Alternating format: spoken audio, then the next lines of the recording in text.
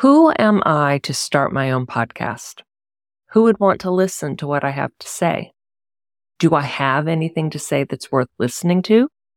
Who do I think I am to share this information? Have you ever had these thoughts? Have they stopped you from starting a podcast or from going bigger in your current podcast? That's what we're going to talk about today. Imposter syndrome and limiting thoughts that keep you from starting a podcast or that hold you back from greater success in your current podcast.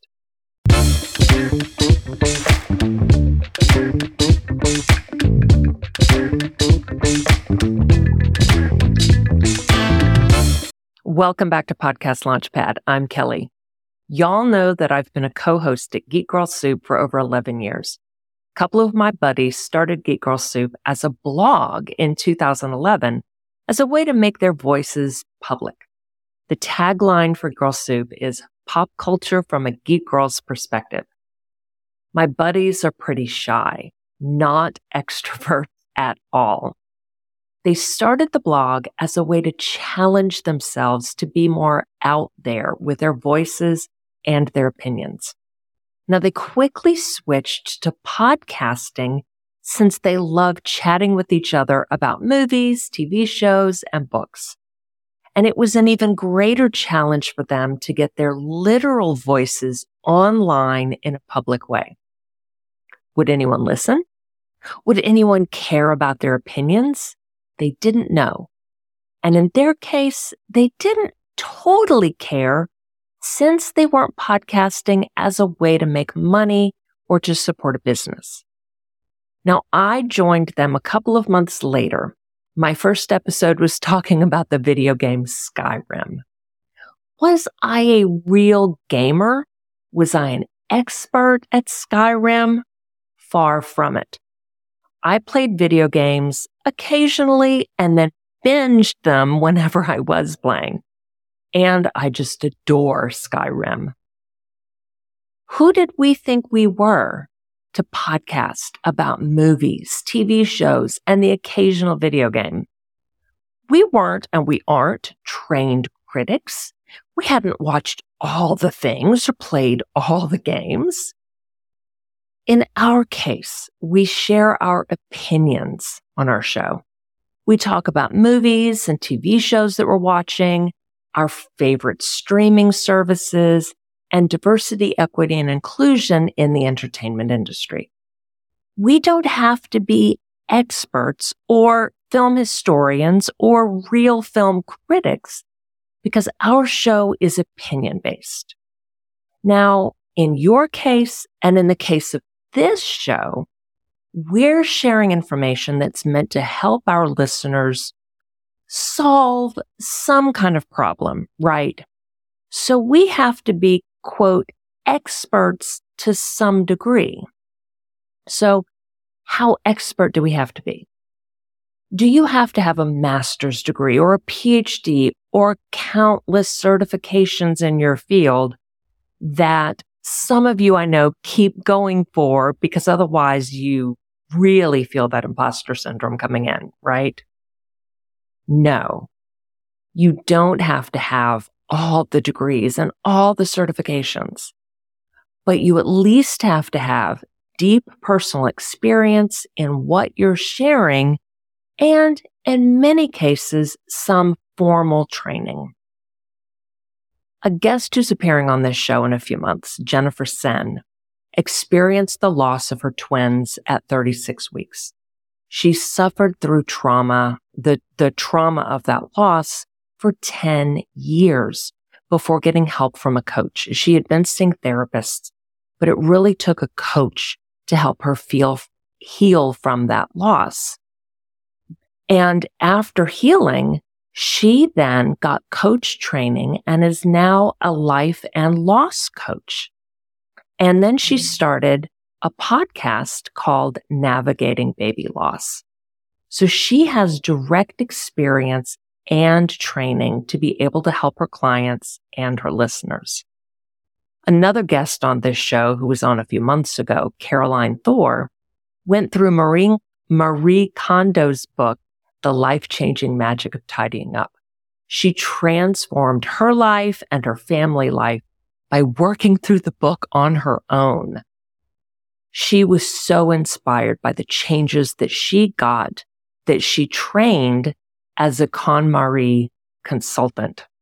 She started her podcast, Living Clutter-Free Forever, to help make it easier for listeners to implement the KonMari method in their lives. So let's go back to that question of who am I to start my own podcast? I am not going to throw back at you that question of who are you not to start your own podcast? Because the imposter brain will just find reasons to show you why you shouldn't have your own podcast, right? When you ask your brain a question like that, any question, your brain is going to start to answer it. So if you ask it, who am I not to start a podcast? It's going to fill in the blank. So I don't want your brain to do that. So sometimes comparison can be really helpful. Now, I do not want you to compare where you are right now in your podcasting journey or in your business journey to where other successful entrepreneurs and podcasters are right now.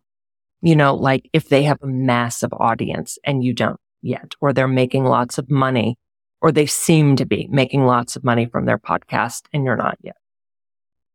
What I want you to look at and compare, if you will, is their origin story. Every single one of us, no matter how big the person is that you're looking at, started out as, quote, nobody, especially if they're an indie podcaster. Now, what I mean by that nobody is they had the same imposter thoughts that you may be having. They wondered if they should start their own show. They wondered if anyone would care to listen. They wondered if what they had to say would be worth listening to. And they had zero audience when they started out. They probably didn't have a PhD or master's degree in their field. They had direct experience and some sort of training. They pushed through the fear of feeling like a fraud. They picked a topic that they were expert enough in. And that they were passionate about, right? Okay, let's not forget that part. They picked an audience who would benefit from hearing their message. They picked a niche where they could really stand out, and they jumped into their show. Now, I'm not saying it was easy. Again, they went through these same thoughts. The vast majority of the time, the show isn't anywhere near perfect when they start out. They refine their message as they go. They get clearer about their audience and they hone their niche. They usually redo their cover art at some point. Go back and look, go look on their websites. They usually will keep up their old cover art on old episodes because it's just too much of a pain in the butt to go back and change all that. They may even rename their show at some point, do a total rebrand. So how do you find out other podcasters' origin stories? A lot of podcasters make their first episode all about why they're starting their show. So you can go into your podcast app and check out their first episode. Now, if they have so many episodes published that their first episode doesn't appear in the app anymore, go to their website and look there, scroll all the way back or type in the search bar or something. Unfortunately, most people seem not to put a real origin story on their website, like on their about page or on their blog or whatever. And I have to admit, I don't have one on my website either, which is weird because I do like knowing other entrepreneurs and podcasters' origin stories. If you can't find anything at all, you can reach out by DM or email and just ask. I, for one, am happy to answer people's questions about how I started in business and in podcasting. I think sharing these stories makes us more real and relatable and is really helpful when it comes to getting over your own stuff and baggage and limiting thoughts. when you discover that other entrepreneurs and podcasters went through the same imposter thinking that you may be experiencing, it can really help you push through yours or let go of yours, whatever image helps you most. So here's another thought, limiting thought that people have around podcasting. Everyone has a podcast. Nobody needs another one. First, no, not everyone has a podcast. And second, yes, people are looking for more podcasts. Let me ask you, when you started your business, did you start a blog? Probably. Why? Because when you start a business, you're supposed to start a blog, right? And I say supposed, like in quotation marks. Do you know how many blogs are out there? There are around 600 million blogs globally. 600 million. Now, of those, about 32 million are active, 32 million in the United States alone. So imagine how many more active in the rest of the world. All right, get this statistic. And then I just have a few more stats for you about podcasting. So don't worry, it's not going to be all stats. All right. Globally, about 7 million blog posts are published daily. That is a ton of active blogs. Wow. Okay. Do you know how many podcasts are out there? Only around 4.5 million. Some people say 5 million, others say 4 million. So let's say around 4.5 million podcasts. That's shows. Okay. Only around 400,000 of those are active. That means that only around 400,000 podcasts are being updated at least once a month. Not once a day, not once a week, once a month. That is nothing compared to active blogs. There are 17 times as many blog posts as there are active podcasts being published daily. All right. And that actually isn't a fair comparison because there's 7 million blog posts daily and the active podcasts are any time from daily to monthly. So I can't even do the math, right? So do you still think there's no room for you in podcasting? There is a ton of room for you in podcasting. As for nobody needs another podcast, 36% of people say they can't find podcast topics they're looking for. With even 400,000 active podcasts producing new episodes anywhere from daily to monthly, it's hard for me to imagine that anyone has a hard time finding what they're looking for. But there you have it. That's what people say. So what does this mean for you? Give listeners what they're looking for, and you'll have an easier time getting a high-quality audience. Bottom line, there is still plenty of room for more and more podcasts. Even though the first podcast was published 20 years ago, this week, July 9th, 2003, podcasting is still just a toddler. The industry is nowhere near saturation. People are looking for new podcasts to listen to. Aren't you always looking for the next new TV show to watch, right? Don't you want some variety in what podcasts you listen to as well? Even if you already have like your set podcast list, you want other shows as well. You want to switch things up. And not everyone is listening to podcasts yet. 78% of the U.S. population is aware of podcasts, but only 28% of those are listening to podcasts weekly. Now, that number is increasing. This is still a massively growing industry. New listeners are coming in all the time. Not only can you grab them as they're entering the sphere, you can even bring them in yourself. Let's look at that final question from the intro.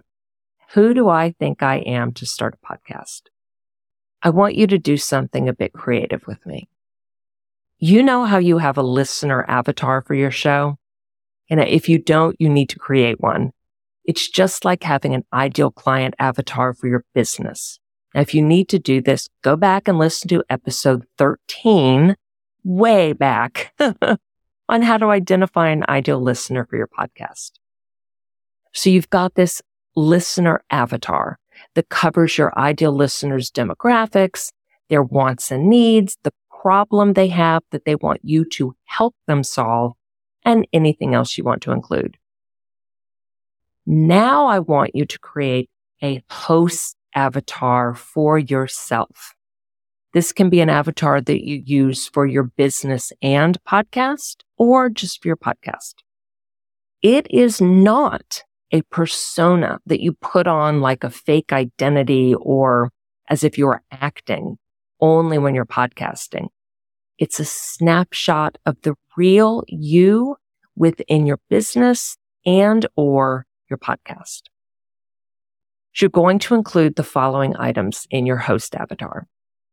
Your passions as they relate to your business and or your podcast.